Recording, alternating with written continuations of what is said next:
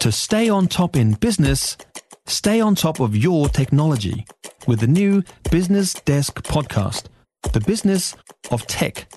Listen on iHeartRadio or wherever you get your podcasts.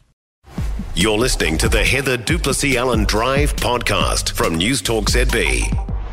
On the crime and the news out today from the Nats that retail crime is now so bad that we experience almost 300 incidents a day. It's mind-blowing, eh?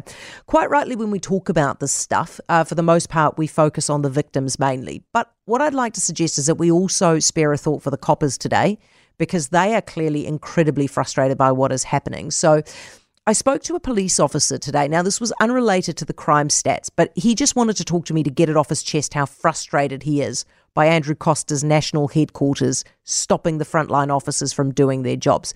I can't say where he works just in case he gets in trouble, but basically what he told me today is that in the area he patrols, there are a couple of guys that he calls scroties who keep getting in trouble, getting bail, and then doing it again. But this officer is now clearly getting really frustrated at Andrew Costa's directive that they're not allowed to chase these guys. So this is what made him angry enough to give me a call, okay?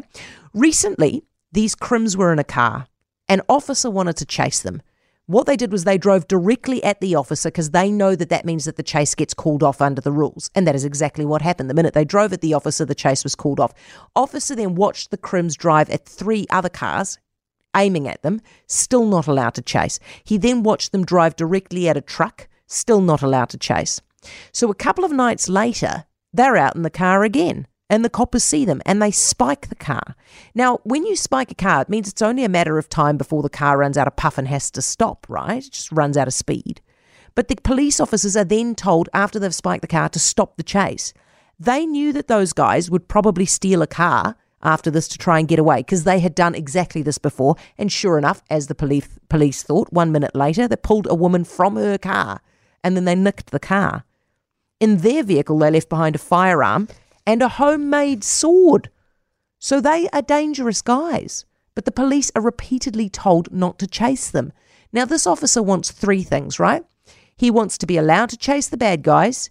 He wants judges to stop giving these bad guys bail and letting them out into the community to keep victimizing people. And he wants tougher sentences. He reckons if you run from the police, you should be given mandatory 6 months in the slammer because you know what you're doing.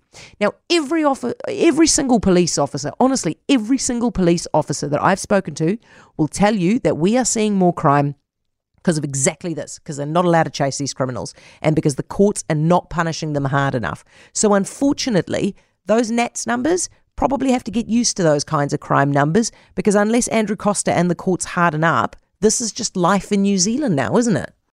For more from Heather Duplessis-Allen Drive, listen live to News Talk ZB from 4 p.m. weekdays or follow the podcast on iHeartRadio.